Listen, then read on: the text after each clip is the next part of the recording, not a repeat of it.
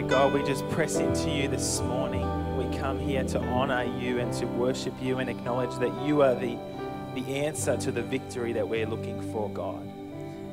So, Lord, we just pray that as we press into you and we lean into your words this morning, not my words, but into your words, that you would speak a bit of truth into our heart, that you would reveal something, that you would equip us and you would help us to be a better follower of you.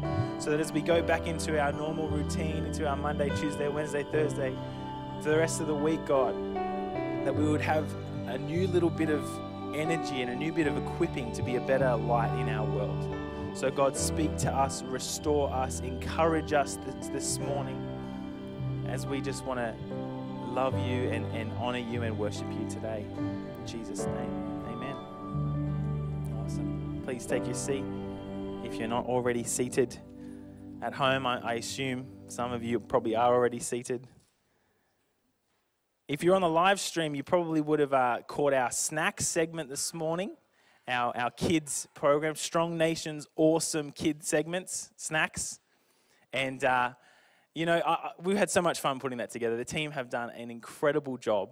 And so we just wanted to showcase that a little bit today. Hopefully you got that on the beginning of the stream at 9:30.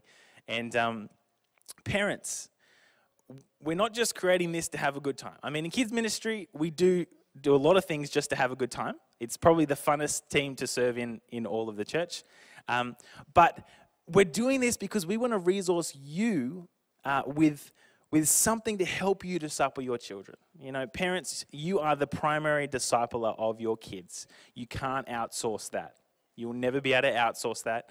Parents, grandparents, extended family is where the most discipleship happens in your kids' lives. And so we wanted to create this bit of content from week to week, which can share Bible stories, can share a bit of fun, and spark conversations between you and your kids. So please utilize this resource. At the moment, we've got 3 episodes done. We're trying to get more out. We originally committed to weekly, and we were very enthusiastic about that. It hasn't happened. So we pulled that back to maybe fortnightly, and we're even late on that. So anyway, we're working hard, and we're going to try and get some more of those things out, especially before Christmas in the lead up. If you have any skills you want to lend to that, come and see me after the service. We would appreciate your abilities.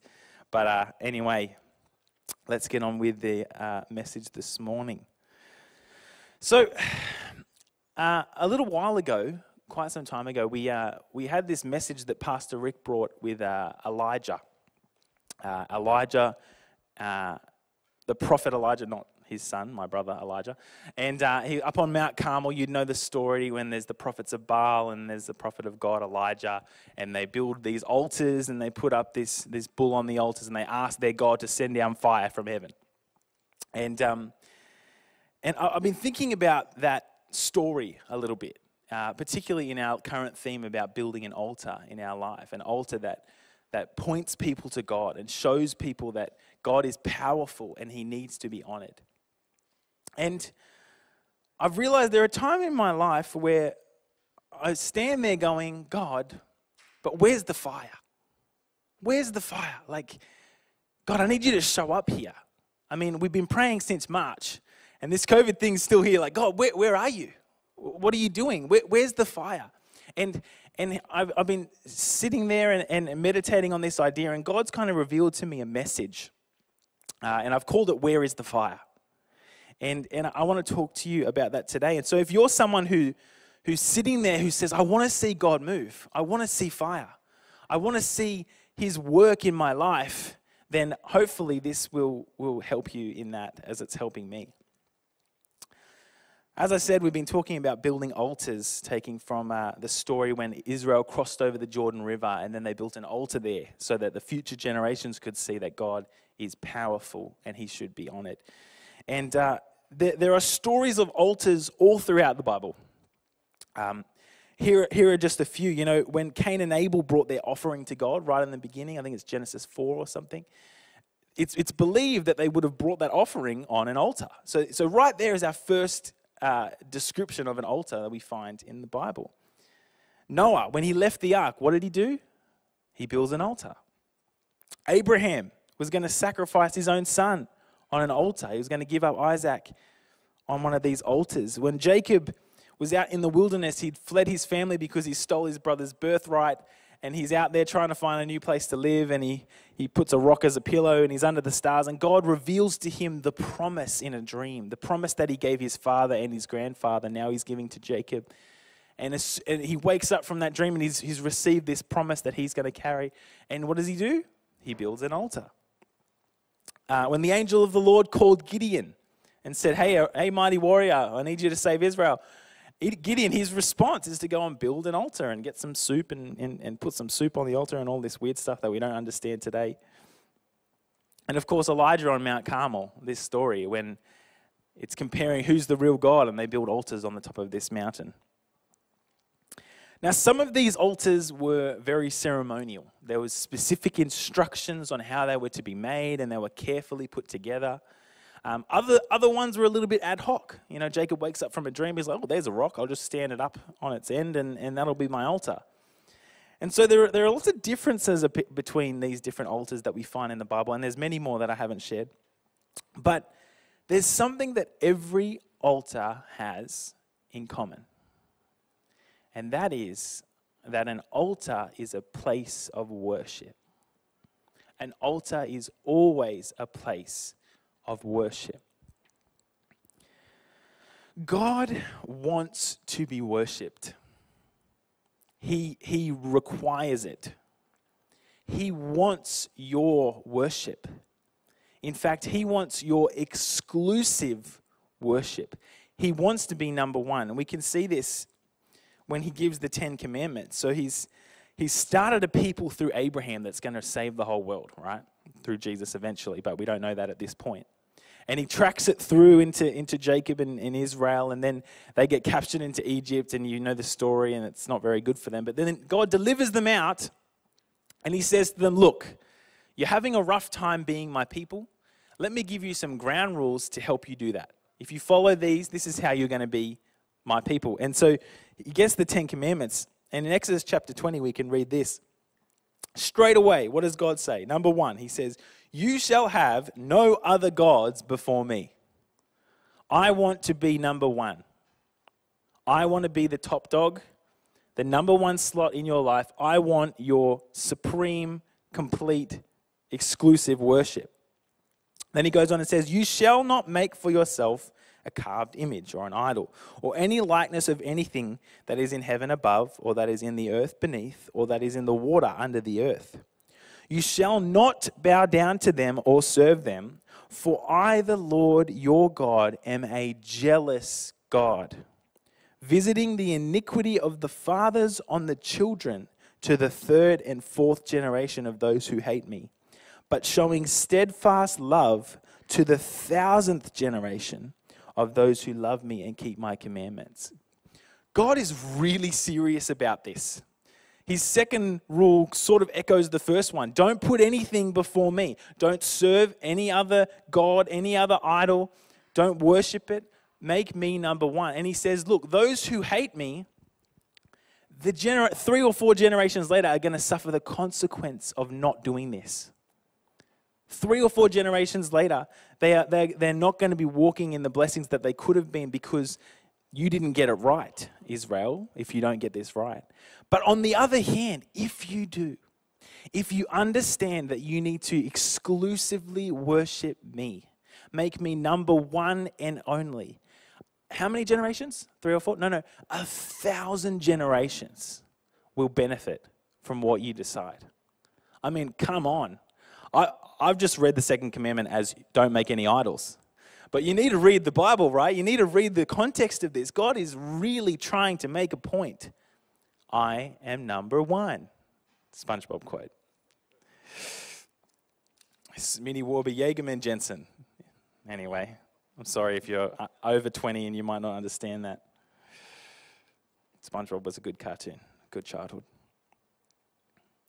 So this idea that God wants to be worshipped by us carries out throughout the whole Bible. And in particular, there's a story I wanted to go through a little bit today. I'll paraphrase it for you.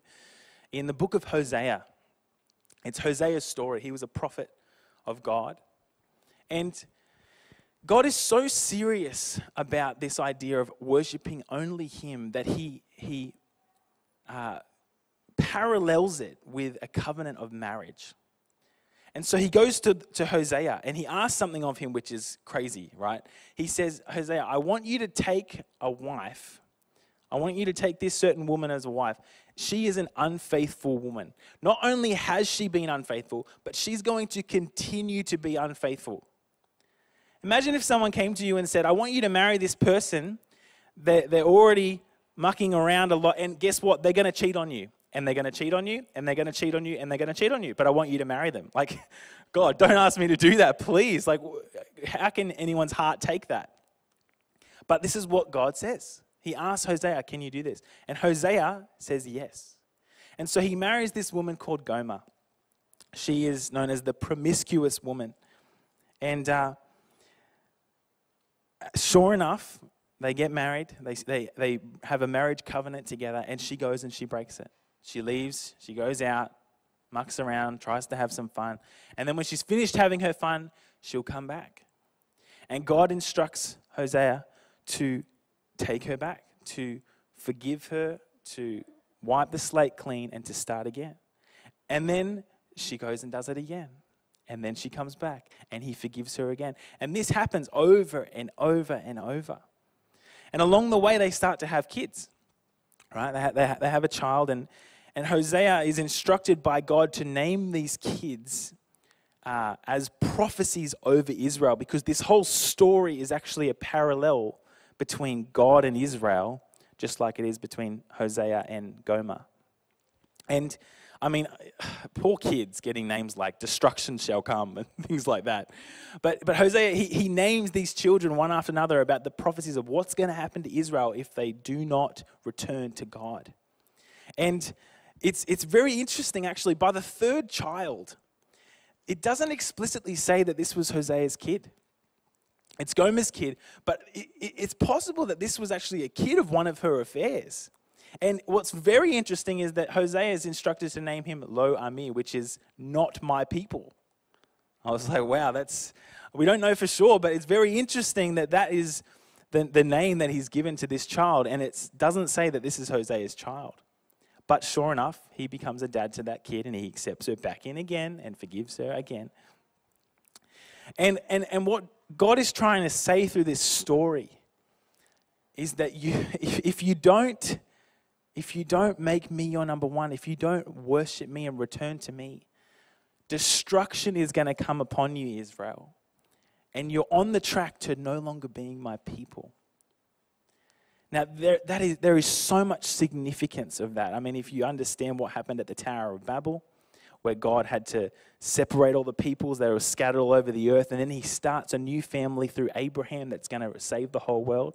This is his people that's going to reclaim the rest of the nations when Jesus comes. But even them, God's saying, you're on the track to no longer being my people.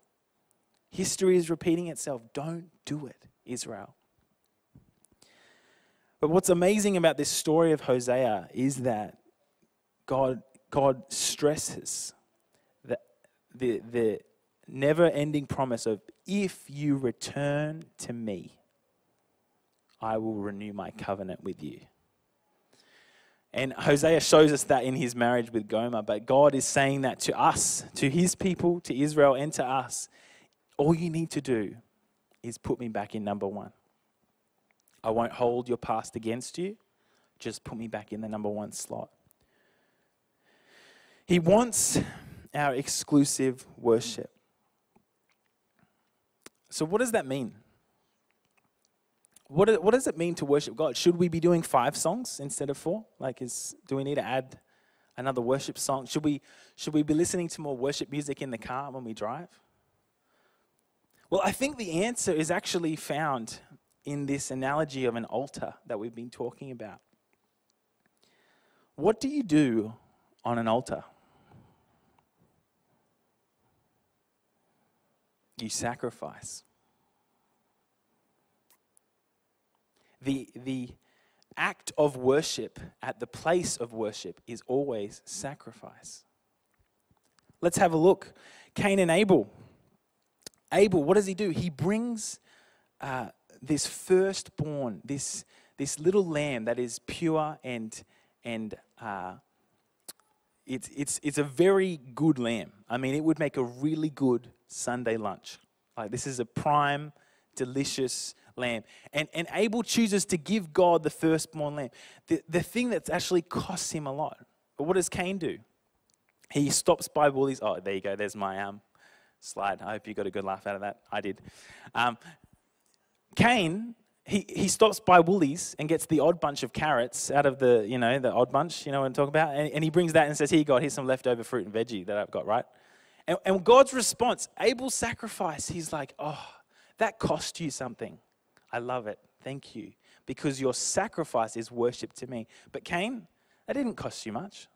You didn't have to sacrifice for that. God was not pleased with his offering. Think about Noah. He's just spent an absolute roller coaster ride on this ark. He gets off, everything's destroyed. The world's a mess. There's probably no plants or anything standing. There's logs floating everywhere. There's no trees around. There's barely any animals except the ones he carried with him in his suitcase on the ark. And what does he do? He builds an altar and sacrifices one of the sheep. I mean, I can imagine being Noah's son, being like, Dad, hang on a second. Look, how many of us are there? There's only this many sheep left. Like, are you sure we want to just burn one of them up? I mean, I'm sure God doesn't need to eat. Like, he doesn't need that. But Noah, he deliberately sacrifices something. It's a significant cost. I mean, maybe, here's a hypothetical, right? Maybe he sacrificed one of the unicorns. And then that's why they're extinct, right? Maybe there was two of them. He's like, well, this is a majestic animal. I'm going to give it to God. Let's sacrifice the unicorn. And then, there was only two of them. Now there's only one. And then that was the end. I don't know. We don't know. But we'll never know. And but it cost Noah. It cost him something. And God was pleased. Abraham. God gives Abraham this dream. And it's an insane dream. He's a man who can't have kids. Him and his wife have not been able to fall pregnant, and he says, I'm going to give you a son. Not only am I going to give you a son, I'm going to give you a bajillion grandkids and great-grandkids. It's like my grandparents. They only had 2 sons, and they've got 10 grandkids, and already got 1, 2, 3, 4, 5, 6, 7 on the way, right? 7 great-grandkids. I mean, that's a bang for your buck, right? This is what God says to Abraham. You know, you're going to have... And not only that, not only are you going to have a multitude of descendants, a great family that you've always desired, but I'm going to use them to bless the whole world. Like, talk about a dream. And then God says to Abraham, I want you to give it up. Isaac's the means that this is going to happen. I want you to sacrifice him back to me. Like, come on, God. You've given me a dream. God has given me a dream. And then he's asked me to lay it down? Like, what are you talking about, God? It's because he doesn't want the dream to become an idol. He needs to be the one that is worshipped. The dream is not number one. God is number one. And Abraham's response is correct because it is a massive sacrifice. Not only is he giving up his son, but he's giving up his absolute lifelong dream. He's giving up the future of his lineage, his legacy. He's giving all of that up. And God is very pleased with that sacrifice. In fact, I believe that sacrifice was the moment that God confirmed he could use Abraham to bring Jesus through and save the world. I think that was the decision that Abraham made that qualified him for what God wanted to do in his life. David, there's a story when he brings the Ark of the Covenant in and he wants to do a sacrifice to honor that moment. And then someone says, hey, he wants to buy a certain field and build an altar and do the sacrifice in the field. And they're like, yeah, sure, you're the king. I'll give it to you. No worries. And what's David's response? Oh, no. I cannot give the Lord that which cost me nothing. If this isn't a sacrifice to me, it's not worship. David understood that. And God honored it. And then, of course, the story we started off with, Elijah on the mountain. What does he do? He says, all right, prepare the bull, put it on the altar. And now, ready for it? Cover it in water. In the middle of a long drought. It's like the Warragamba's at 4% capacity. Let's just take 1% of that and pour it on the altar. It's like, are you sure, Elijah? Like, I don't know if God is into soggy beef. That's a bit weird. Like, if he's going to take this sacrifice, you're drenching it. We really need this water. I can't even water my grass right now, and I don't even flush the toilet when it's a wee. Like, we're being really, really careful. And And he's like, no, we need to pour out what is precious. And we talked about that, I don't know how long, maybe 2 years ago or something.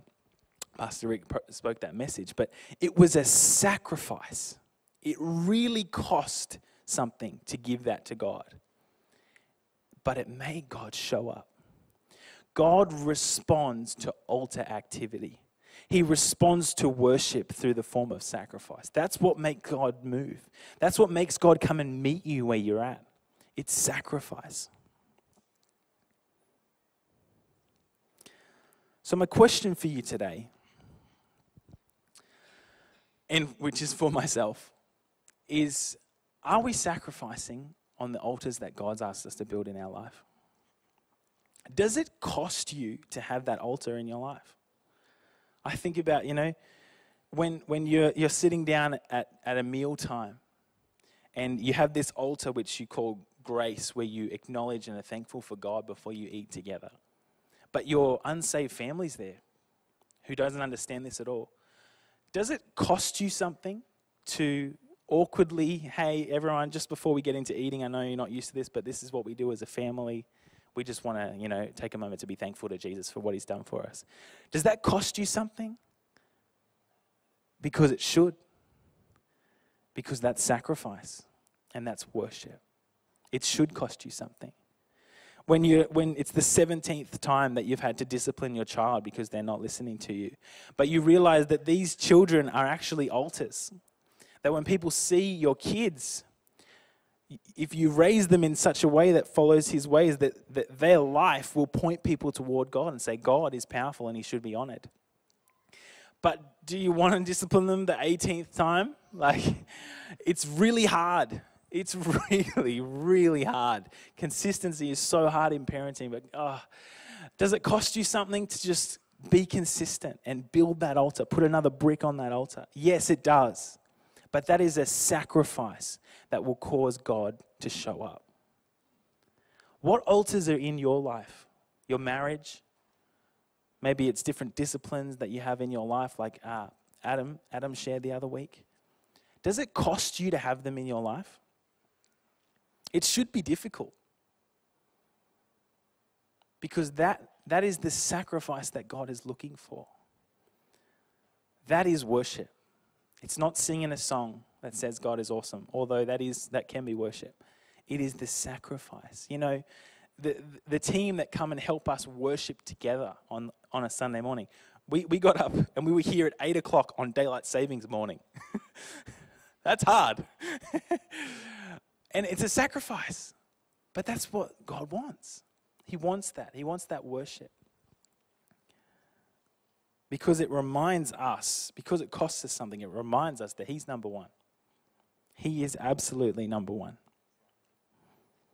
And I find that when I choose to sacrifice, God meets me. God, where are you? Where are you? Where are you? Well, what actually, am I sacrificing anything? Or am I just doing what's convenient for me? Am I just doing what's easy rather than doing what he needs me to do? And it's amazing how when you have that revelation and you shift, all of a sudden God's right there. Oh, you've been here all along. But now I can see it because I use the altar for what the altar is meant to be used for. It's a place of worship. I think an altar that's not used as a place of worship becomes worshipped, and that's when it turns into an idol. But I think Pastor Rick talked about that a bit last week. But as I finish up this morning, I wanted to take it one step further. Can I do that? This is for the hardcore people, right? I have a question, which is, what is the New Testament altar? All these stories we talked about, they were altars in the Old Testament. What is the New Testament altar? Well, the altar was used to be a place for connecting with God and dealing with sin. And we know that when Jesus came, he became our new way to connect with God and deal with all the problems of sin. And I think Jesus has actually become the New Testament altar. And so what do we do with that? Well, Paul writes in Romans chapter 12, he gives us an answer. Chapter 12, verse 1, he says, I appeal to you, therefore, brothers, by the mercies of God, to present your bodies as a living sacrifice, holy and acceptable to God, which is your spiritual worship. This word, when he says to present your bodies, he's not talking about metaphorically. He is talking about your flesh and blood body. Everything that you are. Not this metaphorical, idea. Everything that you are, literally, you put your whole self on the altar of Jesus as a living sacrifice. That is your spiritual worship. That is the worship that God wants. He wants your exclusivity. He wants your entire being. He doesn't want you to compartmentalize Christianity. To say, I'm a Christian, I'm part of a Christian club, or I go to a church service just like I would go to Atmosphere Fitness Club, It's not like that. God says, put your entire being, every little cell, on the altar of Jesus as a sacrifice of worship. Live a life that is sacrificial for God. Not hard for the sake of being hard. God doesn't want you to suffer just so you can suffer. He wants you to prioritize Him. And often when you prioritize God, that is a sacrifice. I missed many Sunday cricket games because in my family, an altar was that we honor God on Sunday morning and we go to church. Maybe Sunday morning's not your thing. Maybe it's Friday night or whenever. But pick a time to honor God in that week. And it will be a sacrifice because there will always be something fun that you could be doing instead. But if it doesn't cost you anything, it's not worship. I even think about in the time that we get to collectively worship together. Like, does it cost me to get involved? Or is it easy to just let the band carry it, I want it to cost me. I mean, it's hard to sing at the top of your lungs at the moment, but there are other things we can do to actually press in and be present in this moment of collective worship together. But it should cost you. It's called a sacrifice of praise. Not because it's easy, but because it honors God.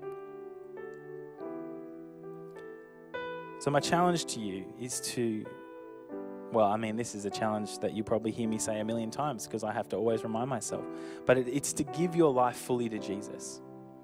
To put your entire being on the altar as a living sacrifice. We need to be reminded of it.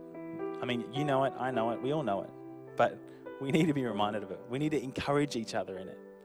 Hey, yeah, it's hard. We're sacrificing. This is worship. It's because God's good and He should be feared. He should be honored. And He's very powerful. And it's amazing that when we do that, that's when the fire shows up. That's when God says, good. Your priorities are right. I am number one. And now, watch me move in your life. So I just wanted to throw it over to the band and to give you here or at home just a few minutes. Because I'm sure there's something in this message that God wanted you to hear today. Maybe just one little thing. And I don't want us to just go home and say, oh, that was nice. Or that was bad, I don't know, whatever you think. But I want you to say, well, God, all right, what out of that do you want me to hear today? What new bit of truth do you want to reveal to me today? What's my take home? What's my thing that's going to change this week coming? So if you wouldn't mind standing with me if you're here, if you want to do that at home, you can. And we're just going to let the band play. We're not going to sing straight away. I just want to give us a couple of minutes to reflect on this, to give God some space to speak, to drop something into our heart. And then the band's going to finish us up for the morning. Can we do that? Awesome.